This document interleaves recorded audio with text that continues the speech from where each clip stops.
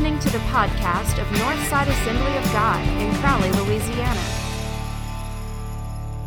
Colossians 2 is where we are, verses 13 through 15. Colossians 2, 13 through 15. This is the passage we looked at last Sunday. I told you that this is a two-part series. And so everybody that canceled their cruise this weekend to be a part of the second part, appreciate you doing that. The title of the sermon this morning is Disarming the Devil. Disarming the Devil. So Colossians 2, verse 13 through 15, then we're going to pause and pray and get started. Paul writes this to these Colossian Christians. When you were dead in your sins and in the uncircumcision of your flesh, and that just means when you were separated from God, just to keep it simple, you were separated from God. When you were dead in your sins and the uncircumcision of your flesh, God made you alive with Christ. He forgave us all our sins, every one of them, having canceled the charge of our legal indebtedness, which stood against us and condemned us. He has taken it away, nailing it to the cross. And having disarmed the powers and authorities, he made a public spectacle of them. He made them a laughing stock, triumphing over them by the cross. Powerful stuff. Let's pray. Why don't you get your communion ready as well? We'll have that ready to go at the very end. But let's pray. Heavenly Father, we're so grateful for your presence in this room. We are loved. We are made fearfully and wonderfully in your image. And you've given us the task of serving you, serving your agenda, carrying out your will in Crowley, Louisiana, in Acadia Parish and beyond. So, Lord, I pray that this time together in your word would be profitable to that end. May we not just receive this as a routine message, listening to a man on a platform, but I pray that we would direct our spiritual ears to hear what the Holy Spirit is saying to us in our lives, in our marriages, in our households, in our church, in our community. Holy Spirit, we welcome your voice, and we ask you to speak powerfully in the name of Christ. Amen. We saw last week in this passage that there are three things that were accomplished in the crucifixion of Christ. Three things that Paul mentions in the passage that were accomplished in the cross of Jesus Christ. We looked at the first one last week. I preached a message last week called The Great Cancellation. No. Go to the title image. The very first thing that happened on the cross is that it canceled the charge of our indebtedness. Jesus said that whoever sins has become a slave to sin. That's exactly what's happened to the human race. Because we sinned against God, we rebelled against God, we pushed ourselves away from God, we have now become slaves to sin. Therefore, Satan holds a legal claim, a legal hold over humanity. All throughout the Bible, Satan is like this prosecuting attorney. He's constantly looking for something that he can hold against us. He likes the idea of bringing accusation and condemnation against us. That's who Satan is. And in Revelation 12, he's referred to as the accuser. Everybody say accuser. That's who Satan is. He's the accuser of the brothers and sisters. Day and night he accuses. Every sin, every fault, every shortcoming, every crime, he wants to point it out and he wants to use it to drive you into the ground with condemnation. He's the accuser. The very name Satan in Hebrew, it comes from the word hasatan. It means the adversary. And the one who he's the adversary of is God. He opposes God. He is the opposite of God. So think of this. If Satan, who is the accuser, is the opposite of God, then that makes God the anti-accuser. God's not the voice of accusation in your life. God is actually your defender. God is on your side. God is the one who rebukes the accuser and puts the accuser in his place. That's who God is. We looked at this very interesting passage briefly last week in Zechariah 3, where the prophet Zechariah has a vision. And in this vision, he sees this man, Joshua, who was the high priest at the time. And he sees Joshua in this courtroom. Have you ever been in a courtroom? He sees Joshua in this courtroom, and Satan, the accuser, is bringing accusation against him. He's pointing out the fact that Joshua is a sinner, symbolized by the fact that he's wearing filthy clothes. And so Satan's accusing him. He's a sinner. He's wearing filthy clothes. And we talked about how Satan's accusation is actually right on target. It's not a false accusation. Joshua is a sinner, and he is wearing filthy clothes. God doesn't even dispute the truth of the accusation. It is true. Nevertheless, the Lord rebukes the accuser. And the Lord says, how dare you constantly point the finger of accusation? This is my beloved child we're talking about. And yeah, my child has sinned, but my love for my child is greater than anything they could ever do wrong. And yes, he's wearing filthy clothes. We can clean him up. We're going to give him clean clothes. But how dare you constantly bring condemnation? This is my beloved child we're talking about. So the Lord is not the accuser. He is not the voice of accusation in your life. Sometimes we wonder, how can we tell the difference between the voice of God and the voice of the enemy? And it's very simple. When the enemy speaks into your life, whether directly or indirectly, through other people or through circumstances or whatever, when the enemy speaks into your life, it always leaves you in shame.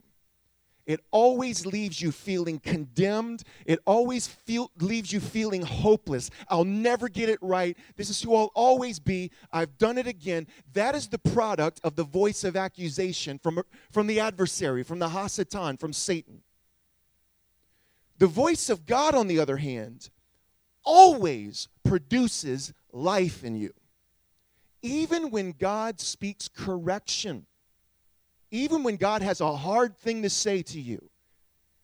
You know, Hebrews says he disciplines those he loves. There are times God may discipline you. He may give you harsh correction. But even in the word of correction, it always leaves you with hope. It always leaves you encouraged. It leaves you with a way forward. If I'll just turn, if I'll just stop, if I'll just turn around, here's where God's going to take us. And so God is not the accuser in your life. If you want to know what God is like, you don't look at Satan the accuser. Northside, if you want to know what God is like, who do you look to? Jesus. You've had that drilled into your brains at Northside. I'm proud of that. You want to know what God is like, you look at Jesus hanging on the cross, dying for the very people who crucified him, praying, Father, forgive them. That's what God looks like. God is altogether beautiful, altogether lovely, altogether pure, altogether good, altogether holy. And the problem that Jesus came to solve, when Jesus came to this earth, listen, when Jesus came to this earth and willingly gave his life up on the cross, the problem he came to solve was not to get the Father off our back. Some people think this way. They think the Father was the one who just couldn't wait to condemn us, couldn't wait to vent his anger against us, but Jesus steps in and says, no, Dad, don't vent against them. I'll take it. And that causes all kinds of problems. That's not the problem Jesus came to solve, was to get the Father off our back. The problem Jesus came to solve by going to the cross was to get the devil off our back. He came to destroy the works of the devil. So it just grieves me how often Christians sometimes can confuse God with the devil. Everything hangs on keeping those two separate. So the very first thing that the cross accomplished that Paul mentions here is that the victory of the cross canceled the charge of our legal indebtedness. In other words, it didn't just cancel our sins. It didn't just cancel our debt. It actually took the very concept of debt and blew it into a million pieces. That's what happened on the cross. That's what we talked about last week. So that's the first thing. He canceled the charge of our legal indebtedness, disarming the powers and principalities, disarming the demonic realm. But there were also two other things that were accomplished on the cross. And I want to throw those into the mix today as well. And that is, he didn't just disarm them. He triumphed over them. And he made a public spectacle out of them. He made them into a laughingstock. So this morning, what I want to talk about is, how exactly did that happen? How does that actually work? How did the cross actually accomplish these three things? You see this theme woven out throughout the entire New Testament. that on the cross, God outsmarted the enemy. How does that work? That's what I want to focus on. And what we're going to do today, I'm going to walk you quickly through 5 clues, 5 facts that come out of the New Testament, that when we look at each one of these 5 facts, we see clearly how the cross accomplished these 3 things and how the cross outsmarted the enemy. So I want to walk you through 5 New Testament facts. Fact number one is that God kept his plan secret. You know, this plan that God had to send his son into the world to self-sacrificially give his life, we learn in the New Testament in multiple places that actually that was a plan from the very beginning. It wasn't something God just made up on the spot. In Revelation, Jesus is referred to as the Lamb slain before the foundations of the world, just to give you one example. So this was always God's plan. God always planned to become a human being on earth. He always planned to self-sacrificially give his life from the very beginning. That was always in his mind.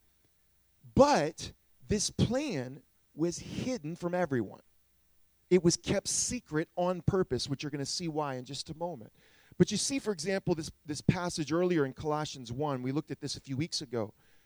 He talks about this mystery, he says, that has been kept hidden for ages and generations, but it is now disclosed to the Lord's people. Now you look at those 2 words, ages and generations.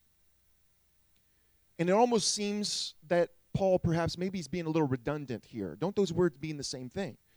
But most scholars believe the word ages refers to the history of the angelic realm.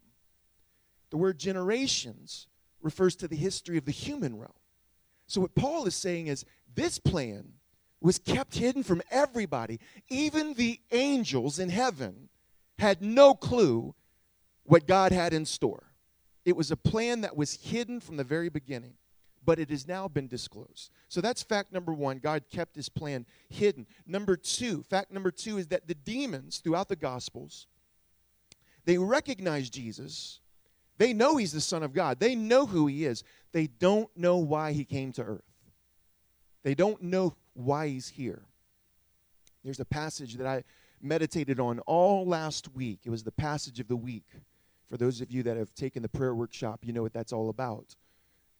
And it's at the very beginning of the Gospel of Mark chapter 1, verses 21 through 28. At this point, Jesus has just launched his public ministry. He's a relative unknown. So his fame is just beginning to, it hasn't even gotten off the ground quite yet. It's about to spread. But he goes into the synagogue of Capernaum. I've actually been in that synagogue. There's an ancient synagogue there that dates back to the 4th century, and it's built on a foundation from an earlier synagogue, which would have been the exact synagogue Jesus would have stood in. And so Jesus is in this synagogue, and he's teaching these people, and all of a sudden a guy walks in with an unclean spirit. He's demonized, and he starts acting out. And Jesus, this is the very first supernatural act that Jesus does in the Gospel of Mark. Jesus eventually drives this unclean spirit out of this man. But what's interesting is that the unclean spirit in the process speaks out to Jesus and says, "Why are you here? Have you come to destroy us?" He says, "I know who you are. You're the Holy One of God." And what's interesting is that when you walk through the book of Mark, like for the first 9 chapters, the only type of being that publicly professes who Jesus is a demon. Everybody else in the story is still trying to figure it out. Who is this guy? Who is he? And in some ways, most of them wouldn't even find out until after his resurrection.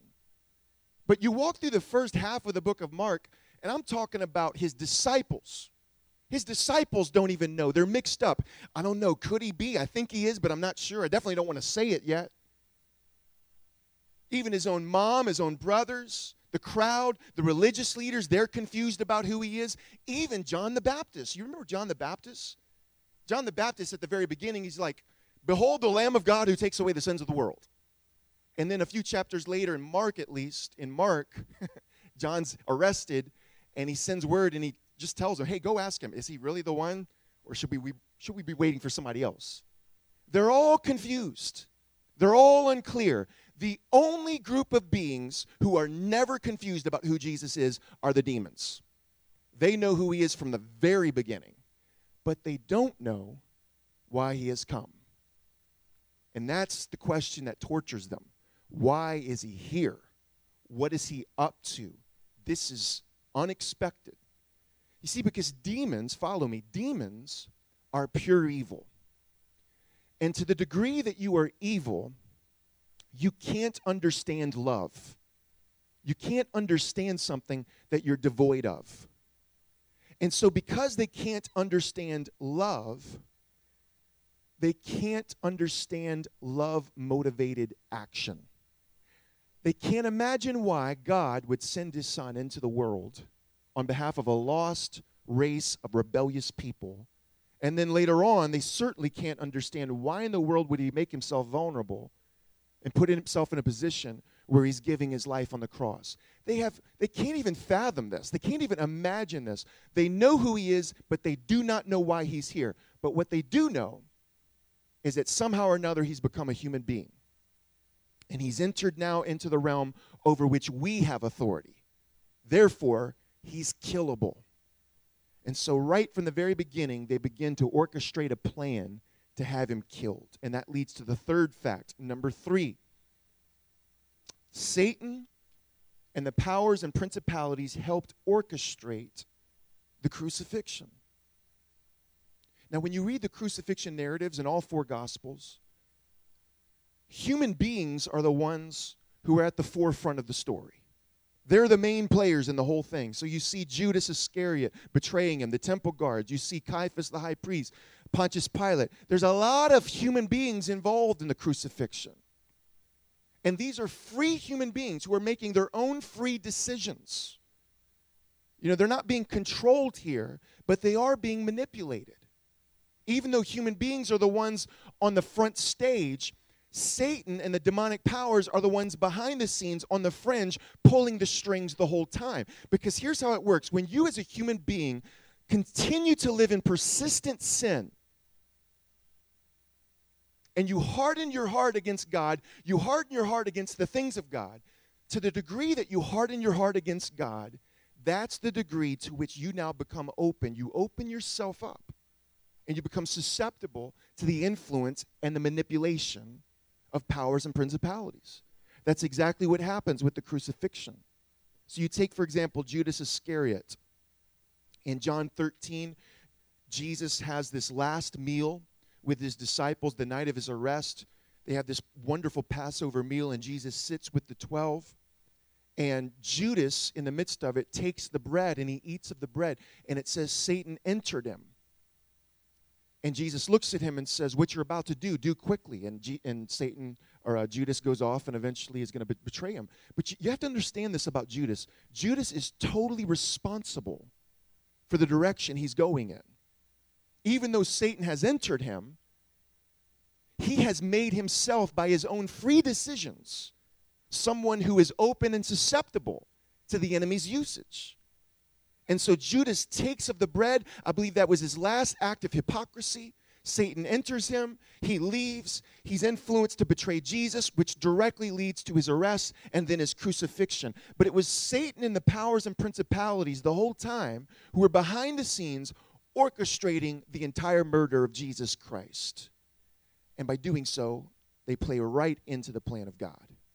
And that leads into fact number 4. So number 1, God kept his plan secret. Number 2, the demons know who he is. They don't know why he's here. Number 3, they orchestrate his death. And here's where the whole thing turns. Number 4, Jesus was sinless. And because Jesus was sinless, Satan had no legitimate claim over him.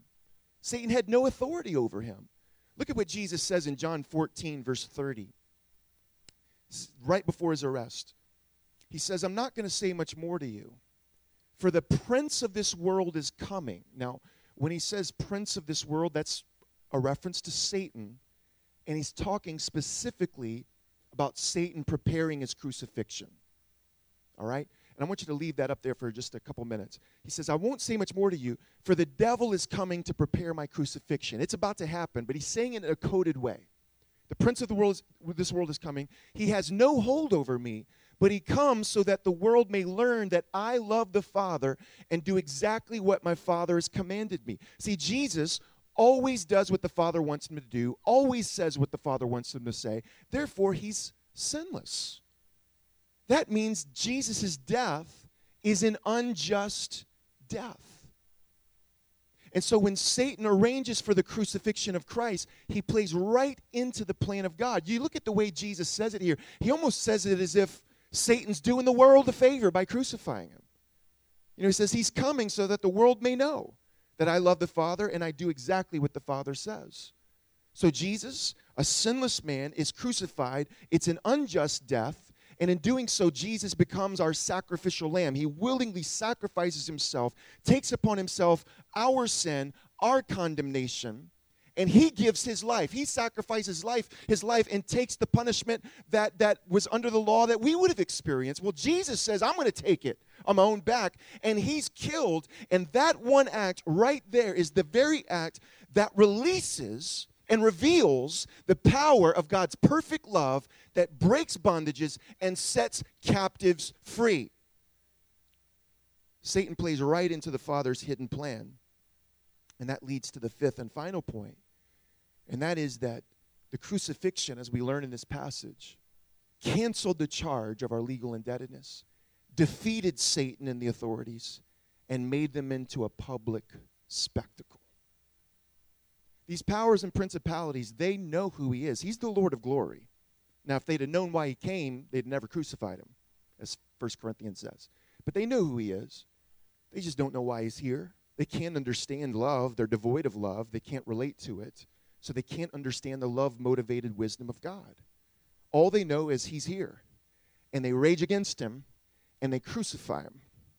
And by doing so, they play right into the Father's hand. Jesus, our sinless, spotless lamb, gives up his life, sacrifices his life, takes upon himself our own sin, our own condemnation, our own bondage.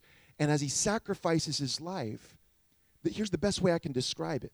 It's like an atomic bomb going off in the demonic realm. Get a vision of that. When Jesus sacrificially gives his life, it's like this explosion in the spiritual realm that blows apart our sin. It blows apart our debt. It blows apart the very charge of our debt. Jesus' act on the cross blows apart our condemnation. It blows apart our shame. It blows apart our bondage, all sin, all hatred, all evil. Every piece of ammunition that the enemy could have against us, that the accuser had, every bit of it, Jesus' self-sacrificial death blows it sky high into a billion pieces. Come on, somebody.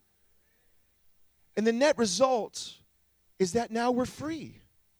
We're no longer under the bondage of the enemy. We're no longer under the authority of the enemy. We're no longer under the thumb of the enemy. We've been set free now to boldly enter the throne of grace. We've now been set free to live righteously and holy before him in Christ. We've now, as we sang this morning, we're now set free to live free from fear. Praise God. Because we know how this story ends.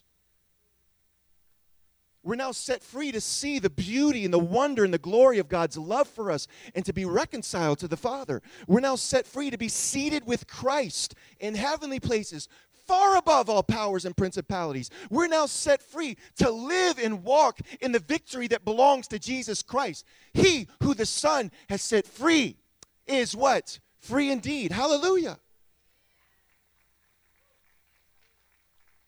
And here's the kicker of the whole thing. We have Satan to thank for all of this. That's why he's a laughingstock, because he's the one who's done this. He orchestrated the entire crucifixion, and it backfires right in his face. God comes to this earth, second person of the Trinity, comes to this earth, walks straight into the enemy's camp, knowing full well that they would have no clue why he's here, knowing full well that they wouldn't be able to resist the opportunity that he's giving them, knowing full well that they're going to use the power they have in this realm and use it to crucify him. That's exactly what they do, and it backfires right in their face. As God always does, God in his infinite wisdom finds a way to get evil to self-destruct, to get evil to self-implode. God in his infinite wisdom finds a way to get Satan to disarm himself.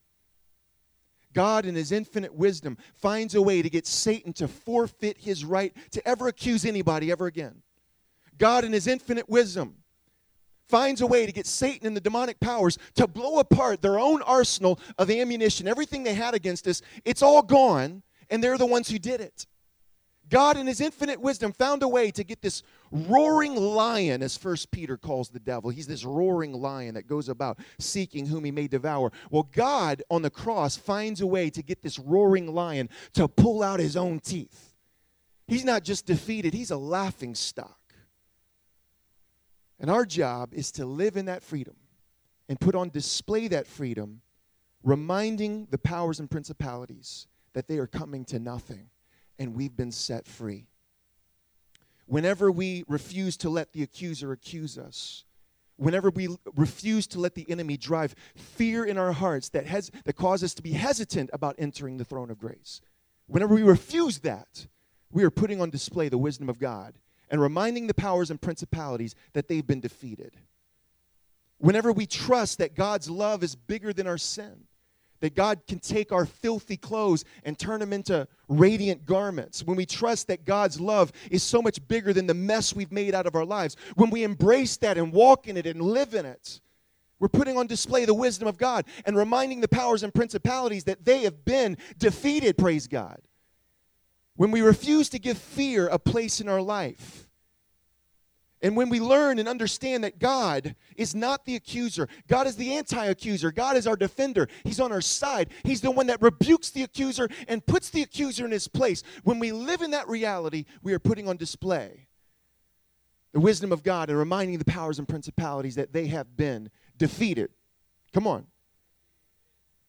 When we live as children of God and we're transformed from the inside out, we're putting on display the wisdom of God and reminding these powers and principalities that they've been defeated. There is therefore now no condemnation for those of us who are in Christ Jesus. Amen?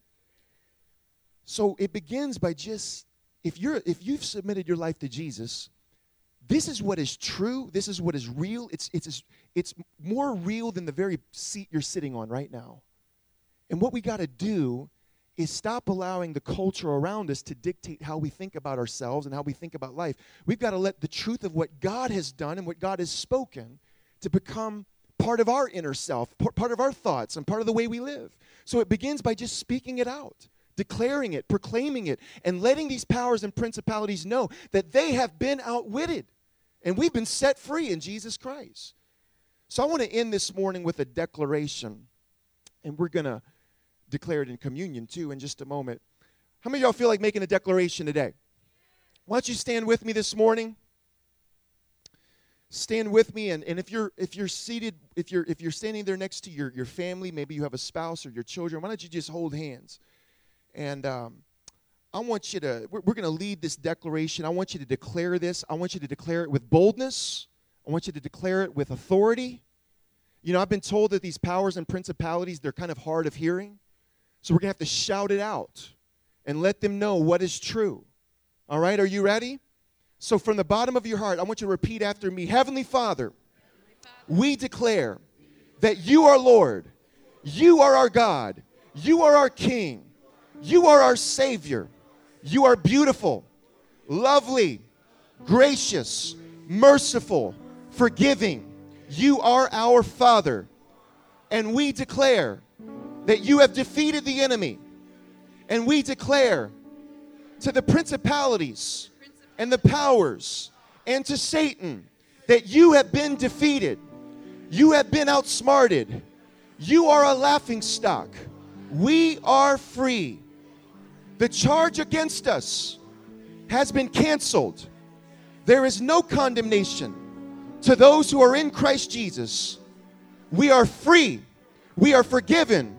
We are filled with His Spirit. The enemy has no charge on us. For if God be for us, who can be against us? No one. For we are free. Hallelujah. Thank you for listening to this week's podcast. To learn more about Northside Assembly of God, check out our website at www.northsidecrowley.com.